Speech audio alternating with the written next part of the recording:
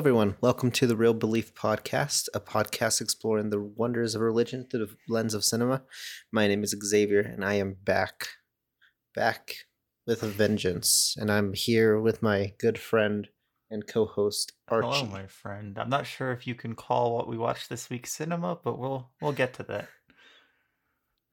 I know. That's why I said we're back with a vengeance. The triumphant return of the best movie that we've seen on this series so far. It might unironically be the highest grossing movie we've seen on this show so far. I'm not sure 100%. Yeah, can you give us a little bit of the detail, the information, the statistics? So this week we watched the 2014 release God's Not Dead, which had a budget of $2 million and grossed a whopping $64.7 million. So that made a bonkers return on its investment. So it's no surprise that they gave it 3 sequels now, the newest one coming out just last year, I believe. So it's got a Rotten Tomatoes score of 12% and a Metacritic score of 16 out of 100. So that is not a positive critic score. I meant to get the audience score, but I forgot to do that because I'm irresponsible. But I imagine significantly higher. No, it's fine. I feel like I'd imagine not. You should look that up in the meantime, because I feel like this wasn't. I don't know. I imagine this wouldn't be well received. I think you're underestimating the power of propaganda, my friend. My wife was talking to me, like, I guess she's seen this movie before. I was watching it for the first time, and she was telling me that when this movie came out, she got one of the text messages, like when it was fresh in theaters, which I think is over under 50% or audience score. What do you think? Yeah, over under 50%. I don't know what over under means. Do you think it's over or under 50%? It's pretty straightforward. It was a question. I thought that was a statement. Probably under. No, over. Over under 75%. At what? Under, no, exactly sure. 75%. Oh wow, that's pretty crazy. Average 3.9 is the average ratings out of 25,000 audience reviews. So quite positive, pretty decent audience scores. I mean, it ran in theaters for apparently 40 weeks, so that usually means a movie's doing good. Because looking at it, its opening weekend was pretty poor, and then it just started steamrolling, kind of like what's that other movie kind of recently that did that? I can't think of it off the top of my head. The Greatest Showman. That movie did really bad, like its first 3 weekends, but then it just kept steamrolling in. So it ended up running in theaters for like 7 months or something like that, because it just kept making money. I mean, what do you expect? It's the greatest show. The greatest show, and Hugh Jackman is the greatest showman. So for those who haven't seen God's Not Dead, I'll give you a brief summary of the plot synopsis. A college philosophy professor, Mr. Radisson, is challenged by his new student, Josh, who believes God exists. Yeah, that's basically all it is. Pretty much. It's starring Dean Cain, Kevin Sorbo, and then a bunch of nobodies. A guy from Duck Dynasty, and then what I assume is an actual Christian musician group, because their acting wasn't good, so I assume they were in here because they're actual musicians. But I know you've been highly anticipating this film for a while. I think you've been anticipating me talking about this film more than anything. Yeah, I have been. I think we were kind of on the same page going into this film. Except I'd already seen it. Yeah, somehow for school, not for pleasure. Just get that out. Get that out right up front. I don't really like these. Like, if I'm being honest, I think this is probably one of the first gospel-y films that I've watched. I don't particularly enjoy these films. I guess the Nativity Story. Well, I feel like that's more historical, or it could be argued. I would say it has to be. It's historicity. I would say it's a gospel because it is telling a story from the Bible. But it's not preaching the same way that this is. You know, like this is it's not preaching the same way, but it's still definitely preaching. because it's not telling like an objective fact of history. It's telling a biblical story. And I think that would be the difference. Okay. I mean, I to be guess fair, that's fair. Silence wasn't telling an actual history story either, but it's not like focused on a story from the Bible, you know? Same thing where if it was like a story from the Torah Right. or a story from the Quran or something like that would be a gospel film, because it is not telling a story from history. It's telling specifically this religious story. I'd argue that this is like a specific type of gospel film that I haven't seen before. I guess that's what I'm going with. Like Christian nationalist propaganda. Like a bad That too. one.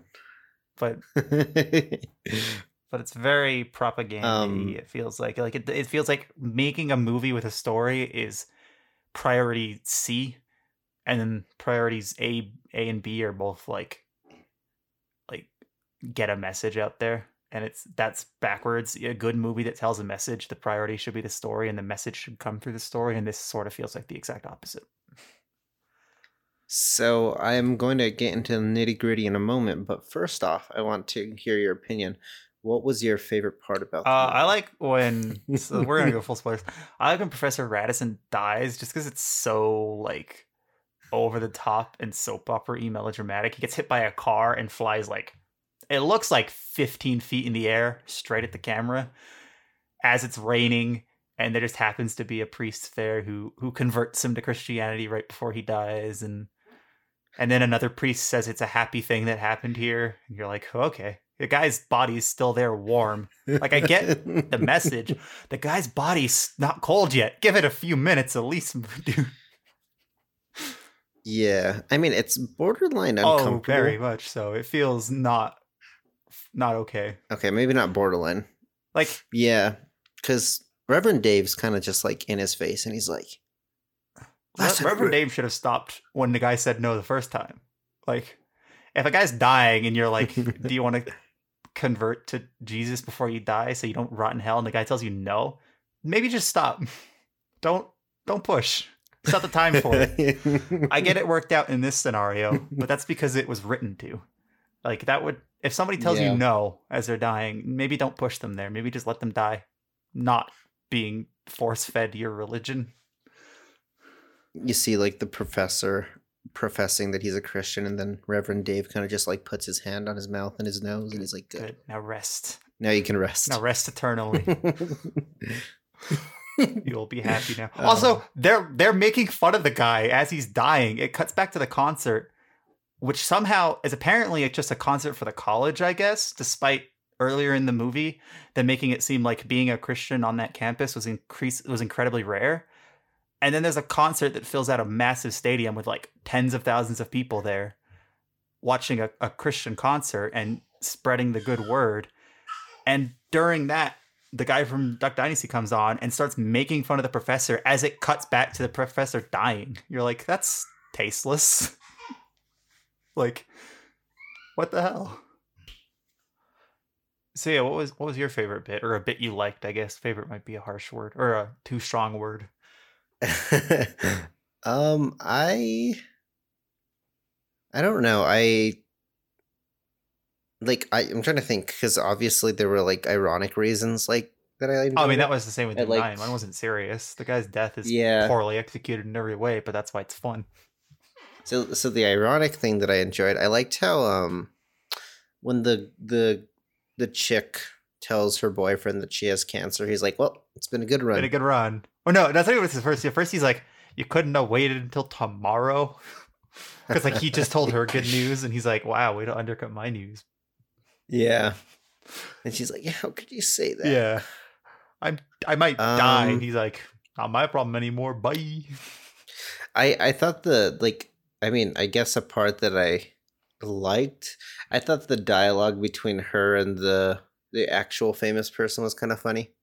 The Duck Dynasty guy? Yeah.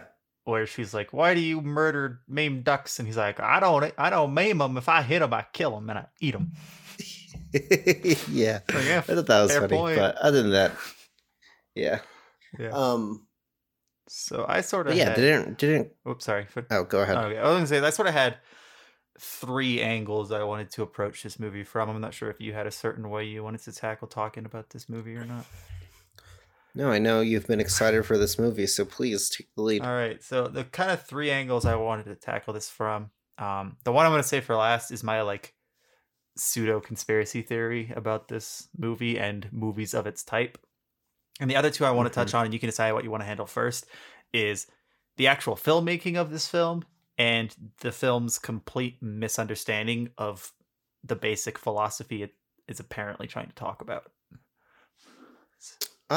Let's go with the filmmaking The aspect filmmaking first. aspect. All right, so this film is hot garbage, like made hot garbage. Like the cinematography, the lighting, the editing, a lot of the acting, it's just not good.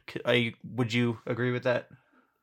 Hmm. Yeah, like it looks like a soap opera. A lot like the very flat, like brightly lit sort of vibe going to it. Um Yeah. Now Am I wrong in saying that it has a good concept? Like, I don't know. I like the idea. I mean, I like the idea of debates yes, so being put into film. that's part I want to get into in my idea in my conversation with the filmmaking, but just strictly from a technical point. You think that's probably because the film has a low budget. Like $2 million isn't a great budget. It's a pretty low budget in terms of modern filmmaking. So this came out in 2014. I'm going to list off a couple other 2014 film releases and their budgets, and you can tell me if, relative to the budget, this makes sense why this film looks so bad. Whiplash also came out in 2014. And that had a budget of 3.3 million. So that is 1.3 million more dollars. However, it also had two big name actors that this movie doesn't have.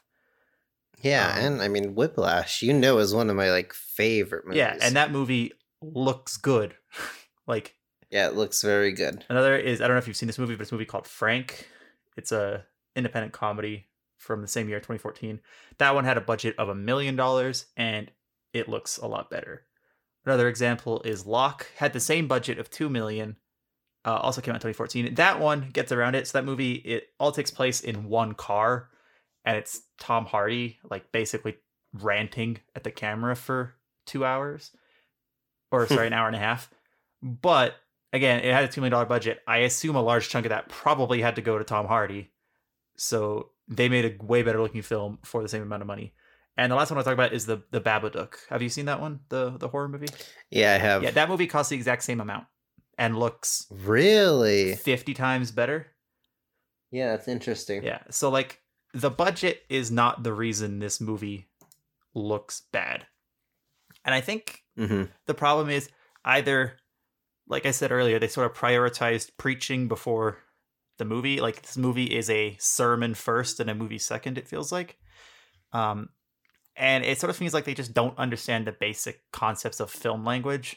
Like, did you notice some of the cuts felt really awkward, like during the editing? And Maybe if you were to point them okay, out, so one example I but not at the had top of my is head. there was a scene where the pastor is having a sorry, not the pastor, the professor, sorry, is having a dinner party and it's night at his dinner party. But it keeps cutting back to other characters who are having a storyline at daytime. Now, normally when you cut between two stories like that and the rest of the movie sort of runs simultaneously, the implication is that these scenes are happening at roughly the same time. But it cuts between Right. night and day, like between these scenes for like 10 minutes. It just keeps cutting between night and day shots. And you're like, what? Just do one and then the other if they're in completely different times of day. Like, that's not, that doesn't make sense. And other times it's just like some of the cuts are really abrupt. Like a scene will just sort of end with like a hard cut to like now all of a sudden this lady's dying of cancer in the hospital and now you're back to this other thing and you're just like there wasn't an adequate like end to the scene. It just sort of harsh cuts and it's just like you can like I get why movies like this are made. Although this movie in particular I don't know who the audience is. Like what would you say Yeah. is the intended audience? Probably people who are already religious, honestly. But Like yeah. it seems like it doesn't seem like it's definitely not trying to like reach out to like I couldn't imagine this. Obviously, this movie wouldn't provoke you. No, because it seems to hate atheists, and all atheists are bad people according to this Yeah, movie. They're all depicted they're as, pretty like, awful. horrible. But at the same time, like, what does this film offer? Like, its basic lesson is stand up for God no matter what, but that's a thing that a Christian should already know. So I'm like, I don't know if the Yeah. aim is to aim at like non-believers, but you're not going to win them over. So I think this movie sort of doesn't necessarily have a good target I feel like audience. it's very self-congratulatory. Definitely. I will 100% agree. Yeah. I mean, so for me, if I were to rewrite this film completely and have like the same kind of concept, I would focus on like the basic like theology and philosophy aspects, and not so much so on like the C and D storylines. I would say cut out all those side stories. They don't add to the film. They just add to the runtime. Yeah. You could maybe add the B story with the professor's girlfriend, because that is related to the main plot, but all the other ones are just tangentially related. Right. But filmmaking wise, I don't think I particularly noticed the cuts or the like. I knew something was off. I don't know if I could put my finger on it because it wasn't something that I was really paying attention to. I was kind of just like blown away at the silliness of everything. So another thing is, when you're cutting, generally you cut between like establishing shots, wide shots, cowboy shots, close-ups, depending on like the flow of the conversation, stuff like that. Like, ideally, a good film conversation, you could mute the conversation, like not hear any of the dialogue, and still have a general idea of like what is happening between the two characters. Right, like facial expressions, like not even that, just off how the camera cuts. If it's establishing like wide angle shot, the characters aren't very close, they're distant. Maybe if it starts getting to close-ups of just the two of them in frame, you can sort of see like, oh, maybe the characters are getting closer, and then it cuts back to a wide cut, like after a character says something awkward that sort of pushes them apart. So if you just watch that scene with the audio off, you're like, okay, they're getting to know each other, the camera's getting closer, more close cuts, maybe it's a slow zoom, and then it jumps back to the establishing shot, and you're like, okay, well, now they're distant again. And this film, it feels like they only really use like reverse shot for conversations. It's shot of character one, shot of character B, like just back and forth without any sort of like dynamic action between the cuts or anything that like sort of adds to the flow of the scene, as much as it is just getting it done like it's a commercial or something, where you're just getting the shots you need. You're not like putting any thought into why you were using those shots or how you should be using the shots in any sort of artistic way. And that's, again, not a budget thing, because Whiplash does that. And again, that movie did cost $1 million more, which is significant, but it also had a cast that would have cost significantly more. So out of pure speculation, I probably would assume that for a movie like this, a lot of the budget would go to the marketing. So generally, when you say a film has a $2 million budget, that is generally just for the film itself. Oh, interesting. And marketing, so marketing's not typically included? Yeah, marketing's usually not included in a film's listed budget. And the general rule of thumb is budget marketing equals budget. So if a film has a $2 million budget, you could probably assume they spent $2 million advertising as well. That's not strictly true. It's just sort of a general rule of thumb. Lower budget movies tend to have less of a 1-to-1 ratio. So it might be it costs $2 million to make and they spend $1 million advertising it or something like that. Because generally the people that advertise it aren't the people that make the movie. It's like the production company will make the movie and then they will sell the rights to a distributor, and the distributor will pay for the marketing. Oh, I see. Okay. Yeah. So this was, I think, produced by Pureflix, but it wasn't Pureflix that distributed the film. I don't believe it was another company, but I can't remember who. Oh, it was Pureflix and Freestyle Releasing worked together to publish it. So Freestyle Releasing would have pitched in for the marketing as well. How quickly do you think this movie was shot? Honestly, you could have shot this movie, given I'm guessing they didn't do more than 2 takes for most shots because of how, again, like there wasn't any sort of like dynamic camera angles or like multiple you know how typically in any scene you'll see like 1 to 2 angles on top of the regular close-ups, and this sort of didn't seem to have any of that, so that cuts out a lot of scene time. I imagine they probably could have made this in 2 weeks, maybe. You want to know the answer? Is it 1 week? It's 20 days. Oh. So 2 weeks was closer, but you were in the ballpark. Basically 3 weeks. Yeah, I mean that's actually not wild. A lot of films, a lot of big films probably get made in 3 to 6 weeks. It just depends on how many, especially a film like this, which basically has 2 locations. Usually, what takes a film take longer is if there's a lot of locations and a lot of like costume changes and stuff like that. So they have to like plan out the days where this is the day we're on this location.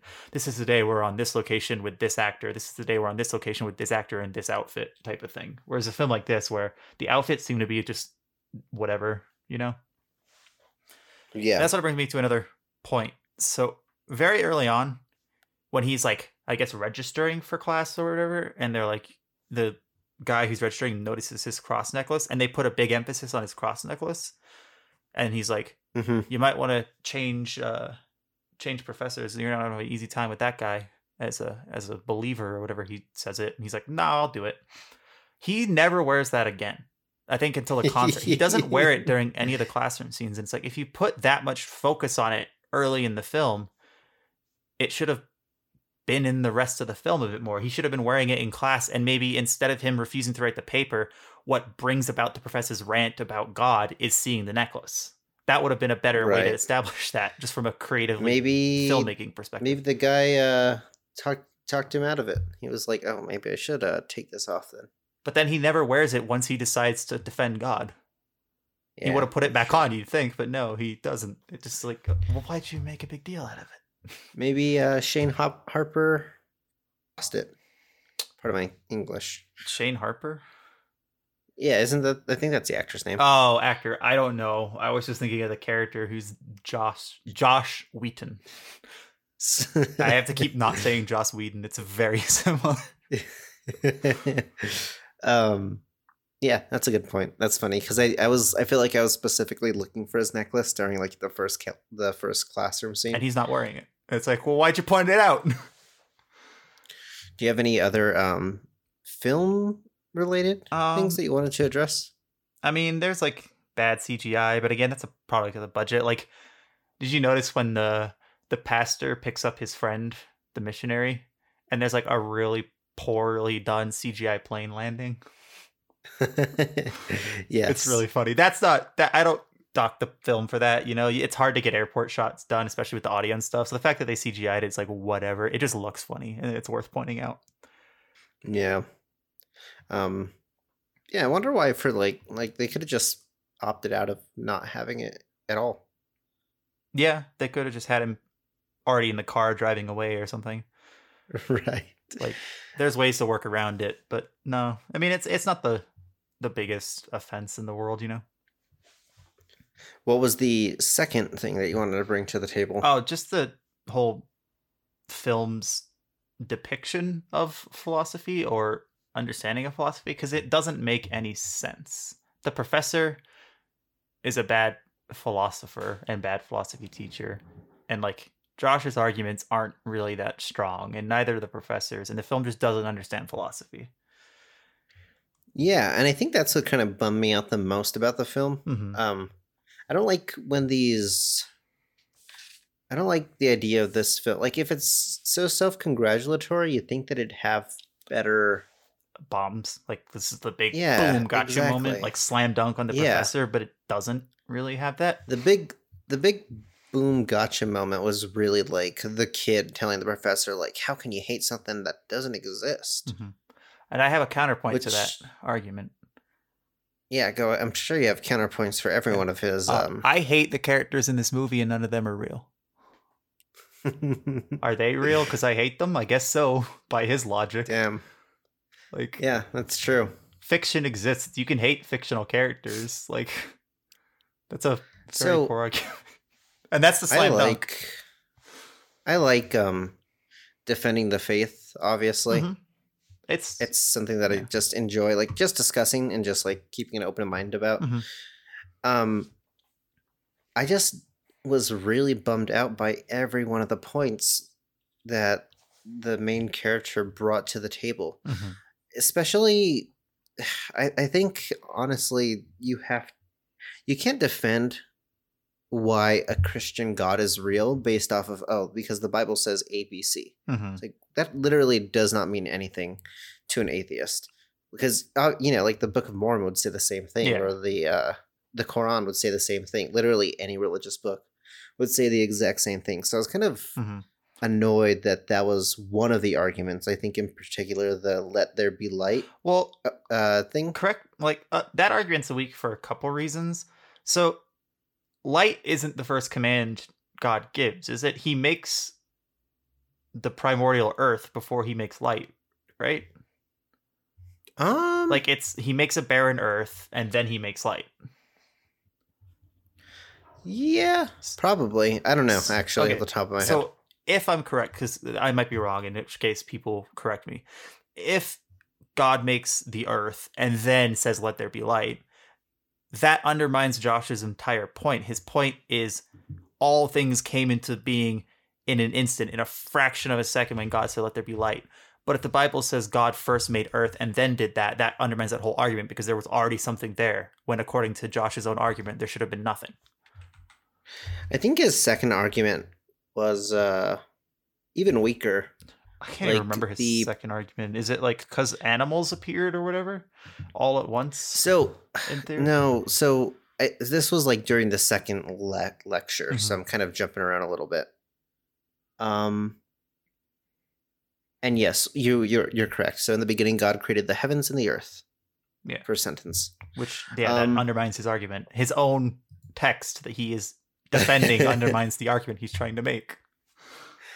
Yeah. The second argument that I think he brings up is I actually really enjoyed the moment where the professor says one thing and it just completely like destroys his entire argument, and he calls him out on it.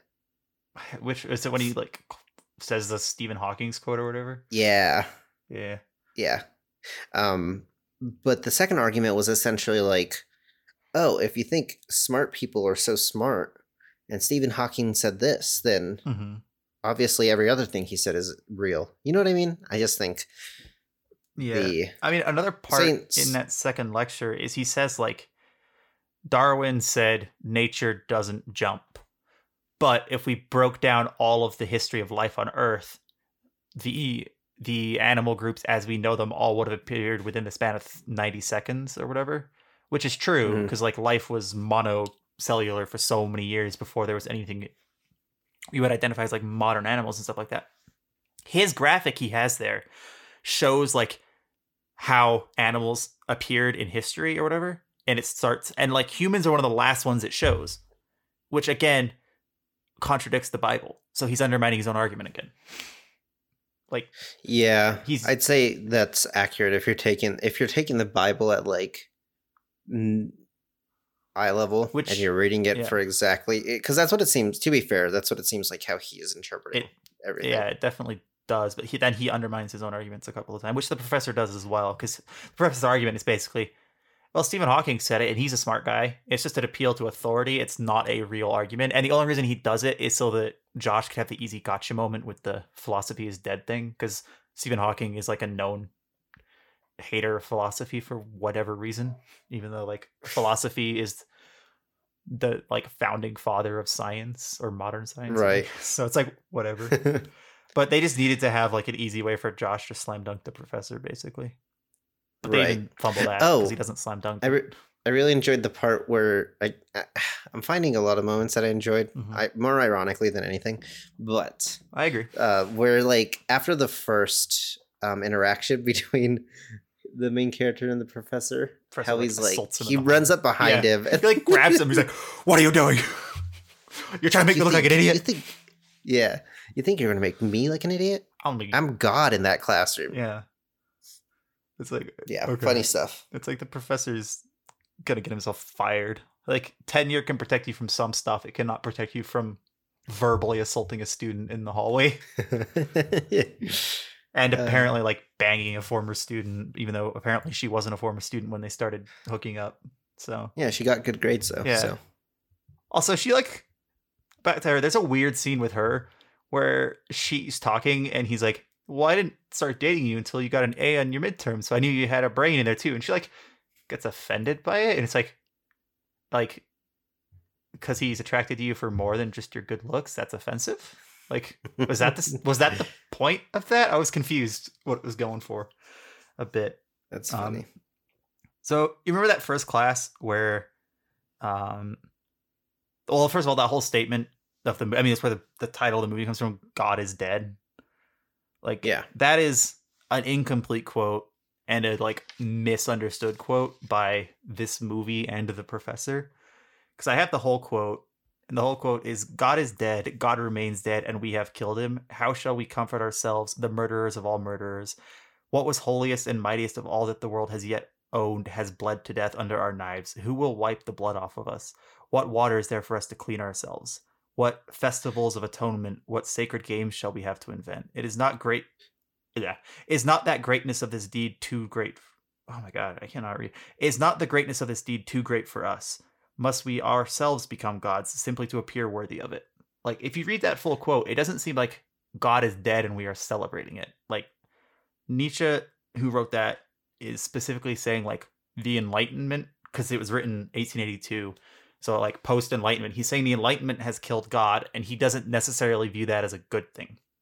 He's saying, like, we have a society... So like, there's not a necessity for God to explain, like, between the lines. Yes, but he's also not saying, like, he's not saying it in, like, that's a good thing. We got over the need for God. He says to some people that is a good thing because it gives them more freedom to free think. But he says it in other ways, it could be bad for society because we have a society so built on Christian values, especially in, like, 1800s Europe, you know? That, like, so he further says, like, when one gives up the Christian faith, one pulls the right to Christian faith, I wrote that twice. One pulls the right to Christian morality out from under one's feet.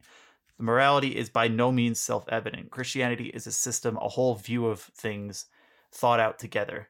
By breaking one of the main concepts out of it, the faith in God, one breaks the whole. So he's basically saying, like, we have a society built around this whole system, and if we break the belief in God, we break society. Like, it's not some grand statement that, like, God is dead, yay! Which, like, right. The professor... That's what the film kind of portrays it as. Yeah.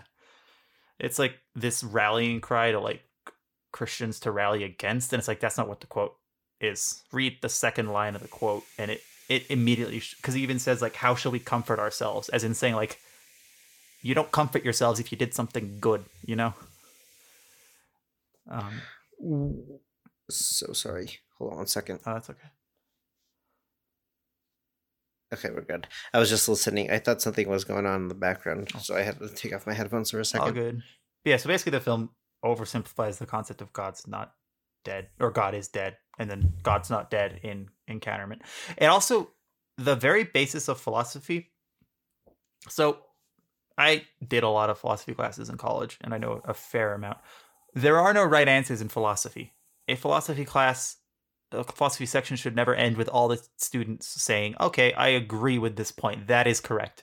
The teaching of philosophy isn't the teaching of abject facts. It is the teaching of how to think like a philosopher. It's how to think objectively and think for yourself and make your own arguments. You know, there is no correct answer. So if a professor is simply saying God is dead as a statement, that is missing fun. He's not a philosopher. Like, that's not the point. And also, like, one of the biggest questions in philosophy, one of the biggest unanswered questions, one of the most ongoing debates is there a God? That is one of the biggest philosophical questions that is debated throughout the centuries and will never stop being debated. So to skip the entire section about the existence of God is to miss essentially the basics of philosophy. Right. So it's like so stupid.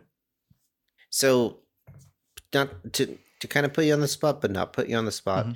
What is the most convincing argument for God that you've heard? I mean, there's the ontological argument, which was it was popularized by Rene Descartes, but it wasn't his idea originally. And I have that somewhere, but I cannot find it. Okay, there it is. So the other ontological argument of God is our idea of God is perfect. It is more perfect to exist than to not exist. So there has to be a God. Because if God is perfect and existing is more perfect than not existing, he has to exist.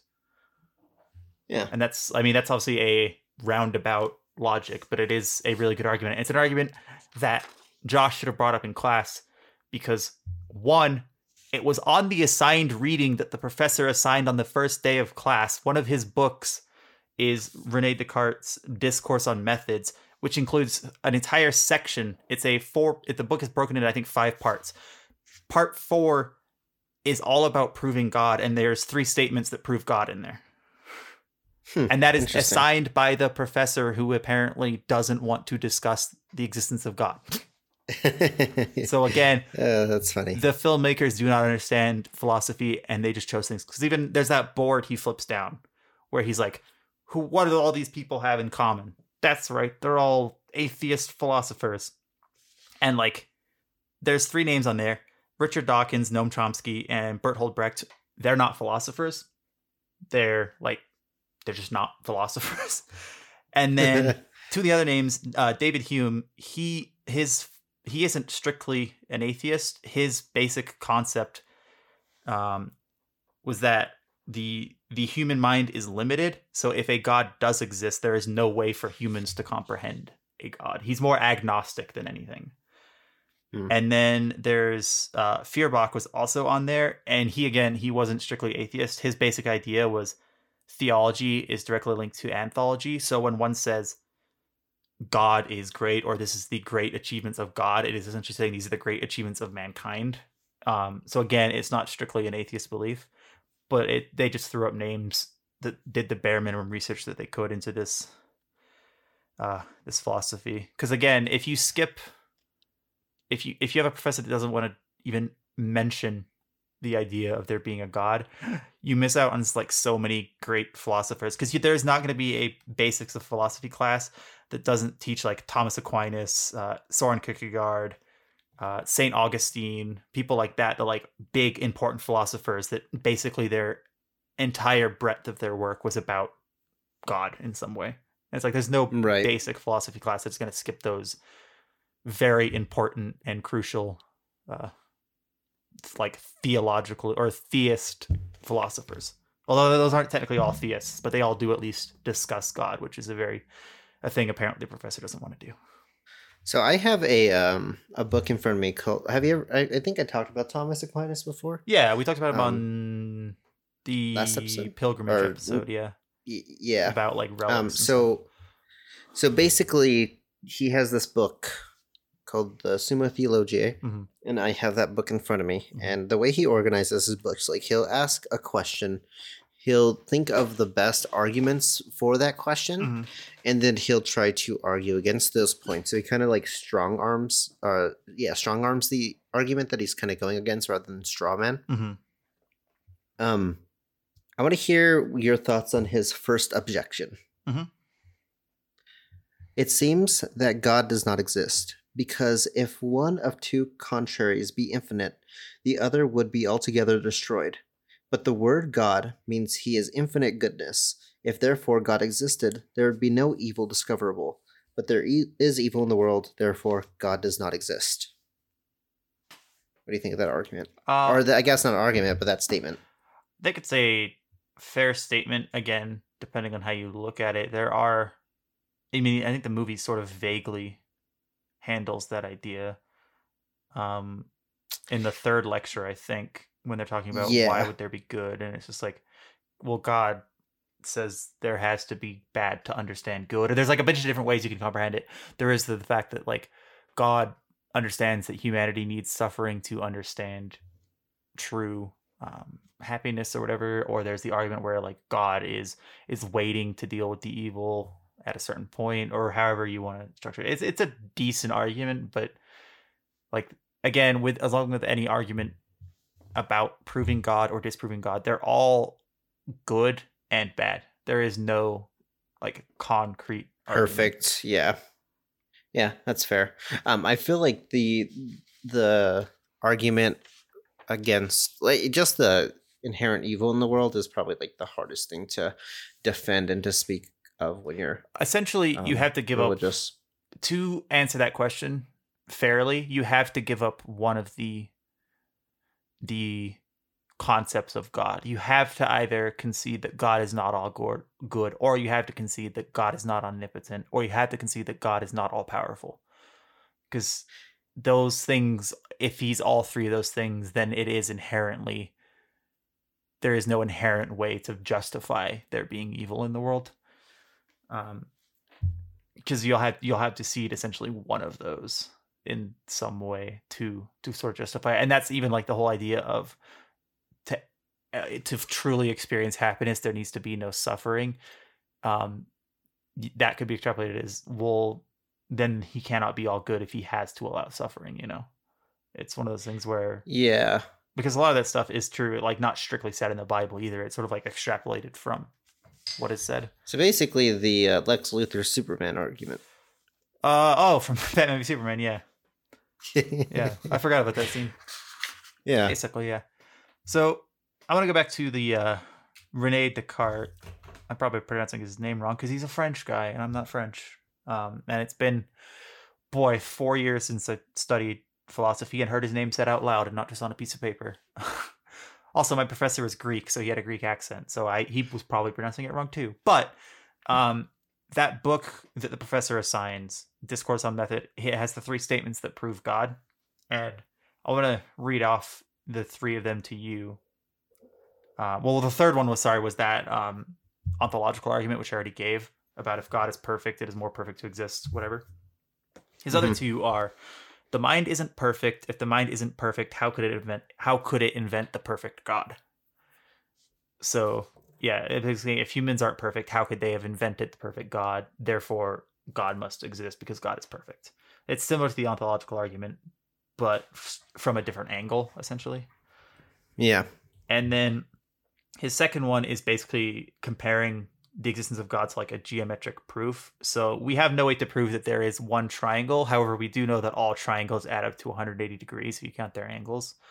And you can essentially backwards prove God that same way. Which, right. That one's not that strong. Honestly, none of them are super strong arguments. Because they're just, the mind isn't perfect. How can it invent the perfect God? Well, if it did invent the perfect God, everyone would be a believer, Right.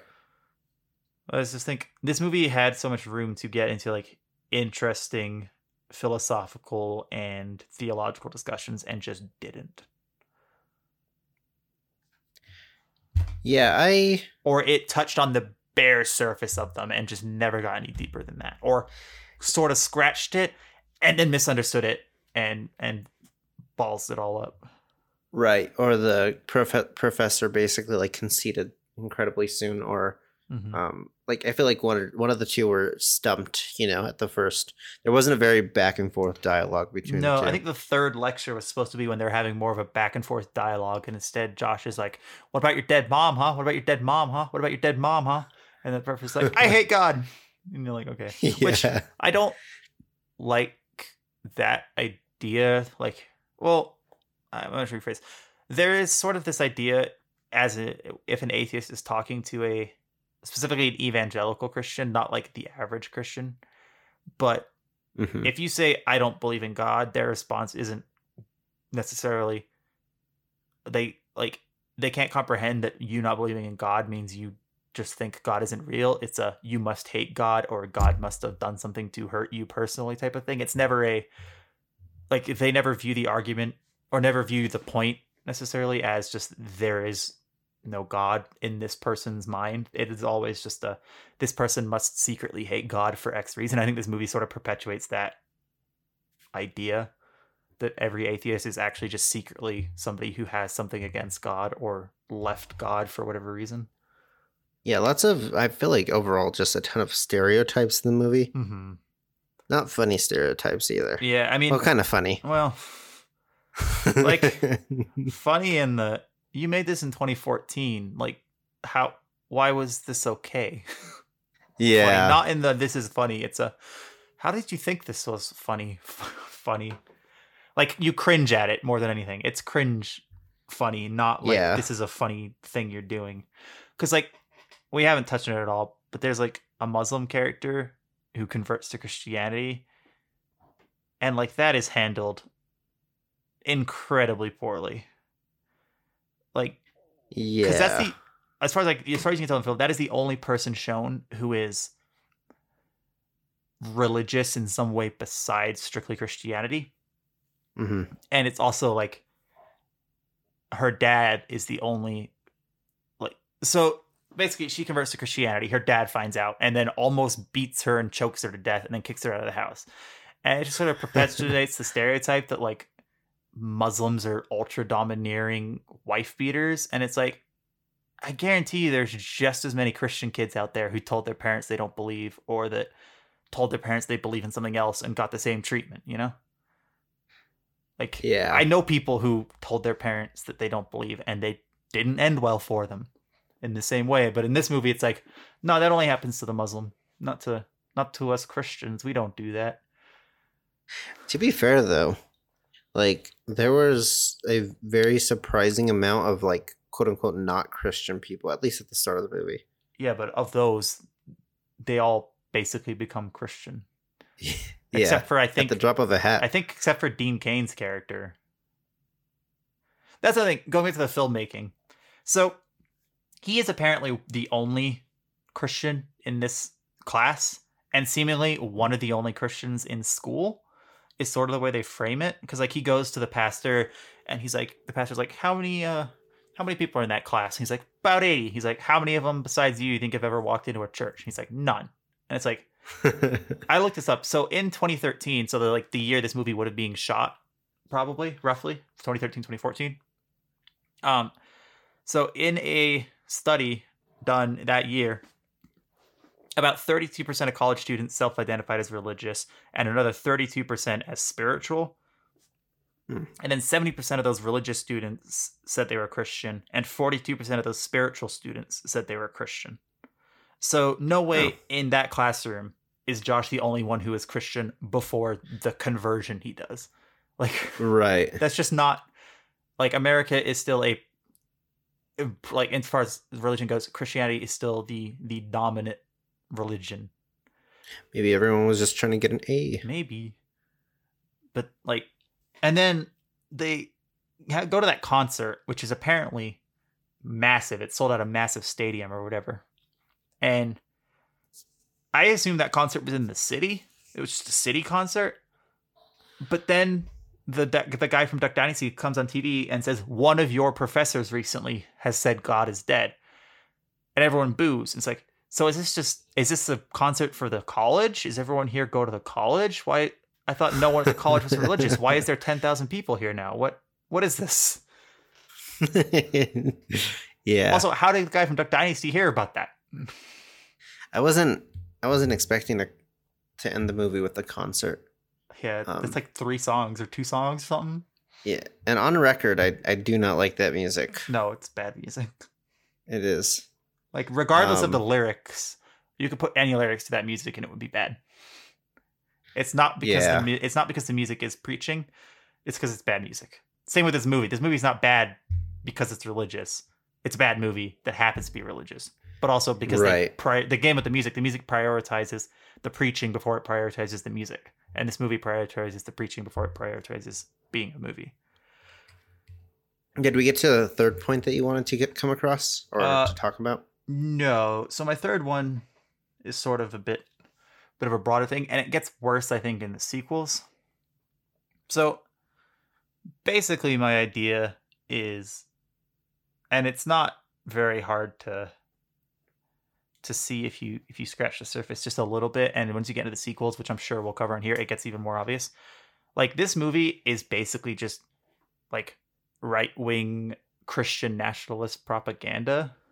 Because, like, the lady who's like the news lady who's like ambushing people and like apparently hates God until she doesn't or whatever. It's like, the newspaper she's writing for is specifically The New Left. Like, it's not an unnamed or like uncentered thing. It is specifically The New Left. So that's pitting like leftist as anti-God. And then later on, like the professor and all the professors at this school are apparently atheists and don't like God. And that sort of plays into the whole stereotype of like academia. So it's like demonizing academia, or academia being strictly against God type of thing. And it's just sort Right. of burrowing into those little things. And we'll cover the sequels again later on. But like, oh, and even with the Duck Dynasty guy, they mentioned that people were offended by him praying to Jesus on the show. And it's like, I'm pretty sure no one gets offended by someone praying to Jesus on a TV show. Like that's not a thing. So it's just little things like that where you're like, I feel like this is going a very specific way, and this is gonna get worse. And like for the record, I've seen the first 3 movies again for school. Have not I've not seen the 4th movie that just came out last year, but I saw a trailer for that movie yesterday, and it just further cemented my theory. So the plot for the 4th movie is apparently parents getting upset that they're not teaching about God in school, or that God has been taken out of schools. So they try to homeschool their kids, but then the state threatens to have their kids taken away for not putting them in public school. And you're just like, yeah, they don't teach about God in public school, but they don't teach to hate God either. That's sort of just not there at all. That's the point. But this movie seems to make the point, the trailer at least seems to make the point, that they should teach God in public school, which is like, okay. That's like, that's what Christian schools are for. Send your kids to a private Christian school if you want that. Don't send them to public school and expect that. Christian schools aren't illegal anywhere. Just send them there. Yeah, that's funny. And it's funny that you've seen so many more of these. I mean, you've seen a lot of these movies. I didn't know you're such a fan. Again, it was for a class. One of my film classes, one of the sections of the class was about religious films, and this was one of the trilogies we handled.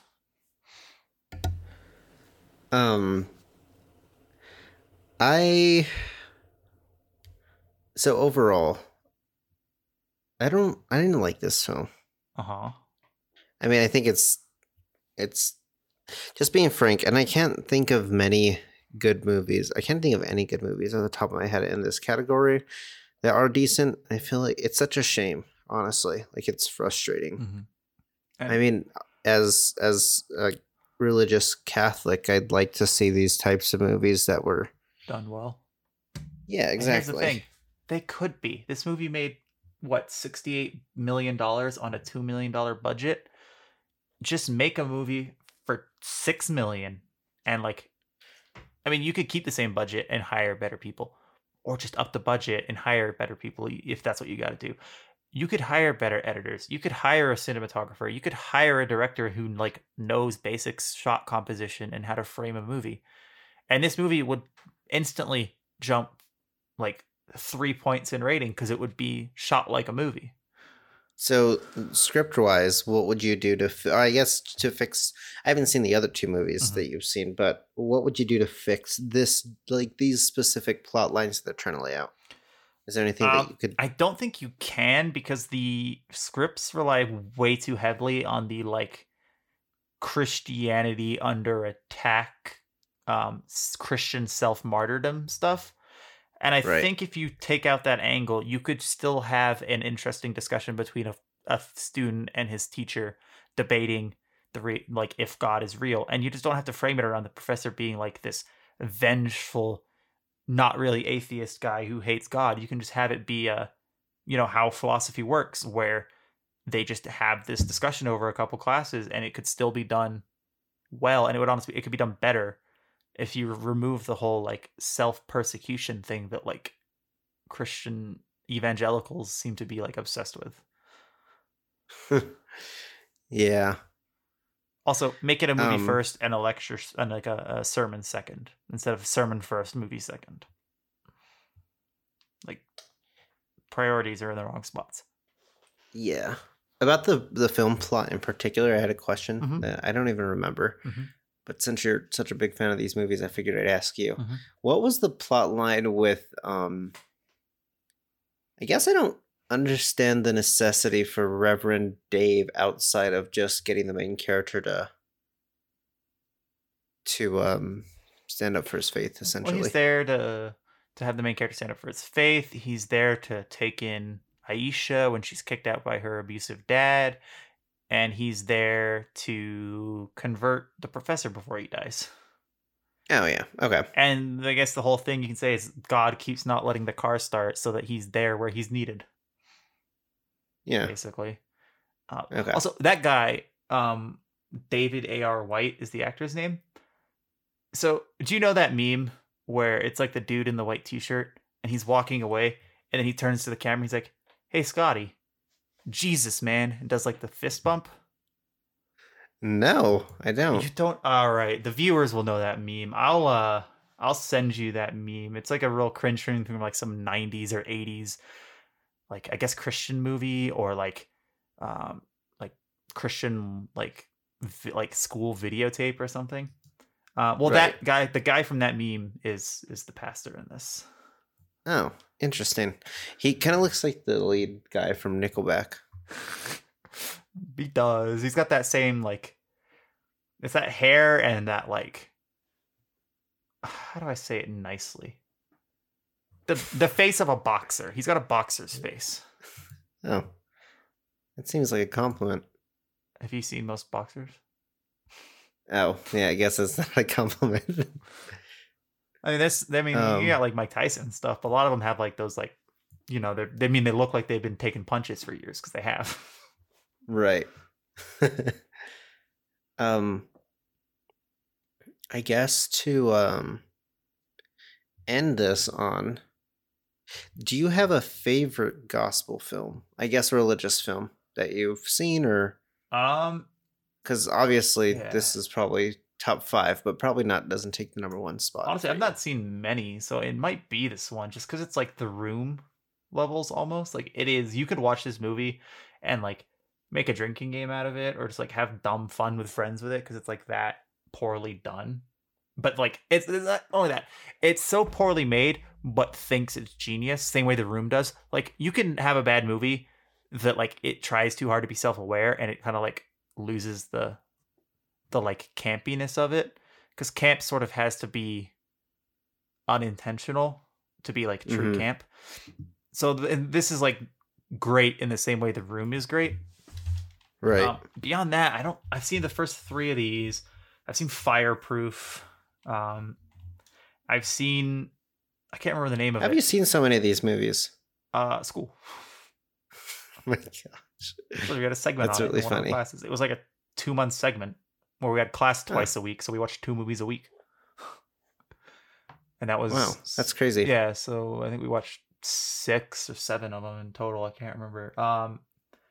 So yeah, it was God's Not Dead, God's Not Dead 2, God's Not Dead, A Light in the Darkness for the 3 God's Not Deads, and then Fireproof, which is that Kirk Cameron one, where he's like a firefighter that masturbates too much and hates his wife or something, and divorce is evil or something is basically the plot of that movie. That movie's also bad.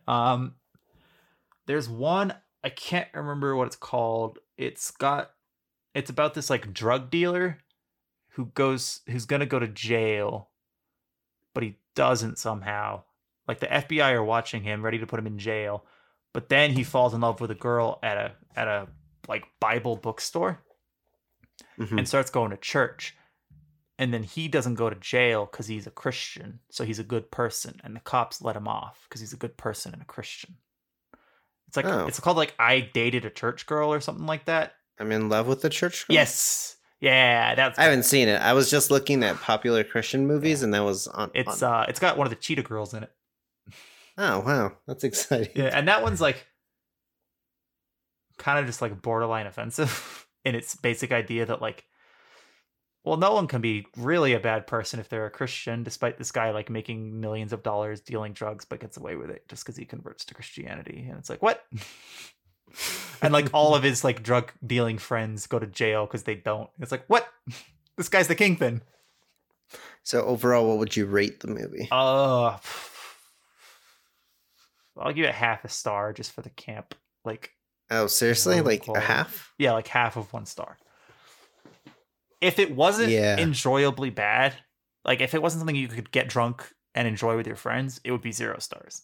But the scene with Dean Cain where he like gets mad at his girlfriend for having cancer, the philosophy teacher's death, and like probably one other scene that I can't think of off the top of my head. Probably oh, it's the when like all this stuff that happens with the pastor where their car doesn't work when they're trying to just go to Disney World or whatever. Like that like alone gets it the half star because that's just fun. Like it's bad, but it's fun bad. Yeah, I'd agree with you. I mean, I'd put it at like a star, but not good. Not good. And I was trying to look at all the popular Christianity dramas or Christian movies. I think I've seen, I guess now, 3 of them. Mm-hmm. And there's only one that I thoroughly enjoy, and hopefully we'll watch that. What's that? Sometime soon. The Passion of the Christ. Oh, yeah, Yeah. that's fair enough. Because that one does these opposite of what I'm saying this one did, which that one is a film first and a sermon second. Right. Like it understands basic film language, and like that's why I think something like Silence is a better way to explore. Okay, so Silence is about the persecuted Christians that this movie seems to think exist in modern America, and it does it well because it actually tells a story and has a point to it. Like these movies Right. that aren't strictly religious, that are about religious, but they're about religions and religious people, do 1,000 times better at telling a compelling story about religion than these ones that are strictly trying to preach. Right. Like I think if you show somebody who doesn't believe Silence and say this or any of these other gospel crap, like, and tell them which one of these makes you sympathize for Christians more, or which one of these do you think the Christians are decent people, or which one of these do you think the Christians are unjustly treated, you're gonna say Silence over the one where the guy's philosophy teacher was mean to him because he said God was real. Also, you know that did you watch much of the credits, or did you turn it off like right away? Oh, I turned it off. Okay, did you see the court cases that popped up? No. Okay, so there's a scene right at the end after the concert, and it pops up saying, "Join the movement and text your friends now," or whatever, to say God's not dead. Right after that, it pops up with a little thing that says, "God's Not Dead, the movie was inspired by the following legal cases, where university students and campus ministries were condemned for their faith." And it lists like 8 or 9 examples. Mm-hmm. But like the examples aren't remotely what happened in the movie, and 2, like, are undermining the movie's point. So one of them was a school counselor refused to work with gay students and got fired. And then another one of the court cases they talk about was another school counselor refused to follow the guidelines of her employment when dealing with LGBT students. So she still worked with them. She just didn't treat them very nicely, and she got fired for not doing her job. And like another one was a teacher becomes angry at a student for giving a religious speech in class. The student tells the dean. The teacher is reprimanded, and the student receives an A for the speech. Yet the student then proceeded to sue the college anyway, and the case was thrown out and like never went through. And then 2 of the other cases they talk about were when public colleges, they have a policy of not giving money to religious or politically based campus groups. You know how like campuses have student groups for whatever? There's like religious ones, political ones where the students just all hang out and play games or whatever, you know, those types of student groups. Yes. So these 2 colleges basically had policies not to give money to any religious or any politically based campus one. But then a Christian group claimed discrimination and sued these 2 colleges, like 2 separate ones. And these are the cases they use to say like Christianity is under attack in our colleges. It's like none of those cases back up your argument. Yeah. That's just loosely based to say the least. But to be fair, they're just arguments. Devils. They're just like legal cases that happened to be about religion in college. Yeah, I guess to be fair, it's kind of based on a true story type thing that you'd see in like Texas Chainsaw Massacre or something. Like very loosely. Yeah. No, I get Yeah, that. no, I But didn't. like I the didn't way stay they that word far. it, yeah. The way they word it basically is not that this is based off a true story. It's a this is the proof that religion is under attack in colleges. And it's like, no, it's not. Like, it's either everyone.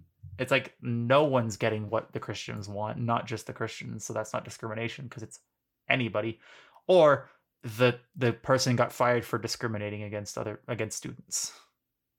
Like, okay, it's they're bad arguments. Just don't mention those, and the movie has a stronger argument. If you mention those, you undermine your own point. And now, not to put you on the spot, but what will we be expecting for the next episode? Oh boy, I didn't think that I would be the one to make this decision. Because I feel like I kind of picked this one. Yeah, you did. Well, when does Surprise? Hold on. Lent's going on right now, right? It is. All right. So next week next fortnight, we are gonna watch the Lent-based comedy 40 Days and 40 Nights because it's all about Lent. Oh, perfect. Yeah, I liked that movie as a kid. I doubt it held up because it's an early 2000s comedy, but it stars Josh Hartnett, and he is the best. So him alone will make it worth it, even if the comedy aged poorly, because it's a early 2000s sex comedy. So the odds of it, and actually, there's some stuff in there I know for a fact it didn't age poorly. It just wasn't good at the time. But we'll get into that when we discuss that movie. Cool. Well, thank you for watching or listening, everybody. Yeah, well, actually, before we go, I had a new little segment idea I wanted to introduce, just so we can sort of connect with the audience a little bit better. I figured we could sort of talk about what we've watched recently or what we plan on watching, and then put the question out to the audience. What have you guys been watching recently? So we'll start with that. Have you guys watched anything good recently? Could be movies, TV shows, even if you've played a good video game. Go ahead and tweet at us or send us an email. It's at RealBeliefPod on Twitter or RealBeliefPod@gmail.com to send in your response, and we may read some out on the next segment. Yeah. So what have you been? Have you watched anything recently, or do you plan on watching anything soon? Probably maybe Batman. The Batman starring Rob Pattinson. Yeah. And I'm seeing that tomorrow. I actually bought tickets yesterday, so I'm excited. I think what else? Yeah, that's really it. I don't really watch a lot of movies unless assigned, honestly. But well, that's one of the nice things about this podcast. Yeah. But I mean, outside of that, Archie taught me how to play Dungeons and Dragons. Sort of. I don't understand the rules very well, but we're learning together. It's us, both of our wives, and then our good friends, Lenny and Alicia, who will maybe one day appear on the podcast. We started all learning how to play D&D together. And it's been my wife's signaling to me not to talk about Dungeons and Dragons. Why not? It's super popular and beloved across the world. But yeah, that's about it for me. There's a movie that I kind of want to see called Fatima, but that's off the podcast. I want to see if it's good. Called what? It's on Netflix. Fatima. It's like about the miracle of the sun. It's a religious thing. Okay. Yeah, you've told me about the miracle of the sun, but I didn't know there was a movie about it. Yeah. Yeah, I think it just got released 2020. Okay, so relatively new. So semi-recently. Yeah. That's cool. Well, I've been trying to watch all the Best Picture nominations for the Oscars. I've only seen like 3. I've seen Dune, Licorice Pizza, and something else that I can't remember. Nightmare Alley. And those were all obviously pretty good. They just added Drive My Car and West Side Story to HBO Max, so I'm probably going to watch one of those tomorrow maybe before I go see the Batman. And other than that, I watched Peacemaker, the whole show of that. If you haven't watched that, watch that. It's really good. James Gunn is like the type of director who blends like silliness and sincerity in a way that like nobody else really can, I don't think. Like, because you know how like I've complained with the Marvel movies before how they will have a sad moment and immediately undermine it with a joke, or they'll have like a big Yes. dramatic moment and immediately undermine it with a joke. So Peacemaker and James Gunn's, I think Guardians of the Galaxy is the least guilty of this as well in terms of Marvel movies. But James Gunn has a way where he knows when to let a moment breathe and when to undercut a moment with a joke, and when like to blend a joke with the emotional moment. Because there's a big emotional moment in the season finale of Peacemaker that is basically the culmination of jokes that it's been making throughout the entire season. But in the last episode, it turns that joke into like this big heartfelt emotional moment, and it works. And I think James Gunn's like the one director who can kind of do that in a way that Oh, really? I like. Yeah. So you should watch Peacemaker. It's really good. It's probably like the best thing in the DC cinematic universe or DCEU. Yeah. I remember for a while people were recommending the CW DC shows, but that's not a thing anymore. No, it's not something that people actively recommend. I mean, only one I would recommend is Legends of Tomorrow. Legends of Tomorrow is great. In like it knows what it is, and it fully embraces like the ridiculousness of its characters and the ridiculousness of its concept. Where like the Flash or Arrow, they all tried to be like super self-serious and like take themselves too seriously, and I think that hurts them. Whereas Legends of Tomorrow like lets it be weird and wacky, because it's about C-list, D-list superheroes that travel through time and eventually through dimensions. So like it gets wild in the best ways. Yeah. Also, Doom Patrol, cool. another good DC show, Doom Patrol, but that's next season's airing in a couple months. But that's on HBO Max, and it's like unconnected to any of the universes. It's just like its own standalone thing. And it's really good. Huh. And again, it's one of those other ones that like it knows how to blend heartfelt, emotional moments with a bit of goofy wackiness. Yeah, that's kind of everything I've watched or plan on watching. I'm sure I'll maybe think of something else, but well, hopefully we get some responses, and if they do, or if you do, or if they do, yeah, we'll mention it. We'll read them out in the next segment. Unless you don't want us to read it out, then say I just want to let you guys know, but don't read it out, or read it out but don't say my name. Whatever you want to do, just put that in the tweet or the email, and we will honor those wishes. Yeah, thank you. I'm going to do my outro again. Thank you guys for listening. And it's good to be back. And we will see you in the next episode for 40 days and 40 nights. Is that what it's called? It is. That is, in fact, the title. And yeah, thank you for watching this episode on God's Not Dead. We'll see you eventually for God's Not Dead 2, 3, and 4. Maybe we'll do the next 3 as one mega episode, depending on how much you guys want us to suffer. Alrighty. Goodbye. Bye-bye.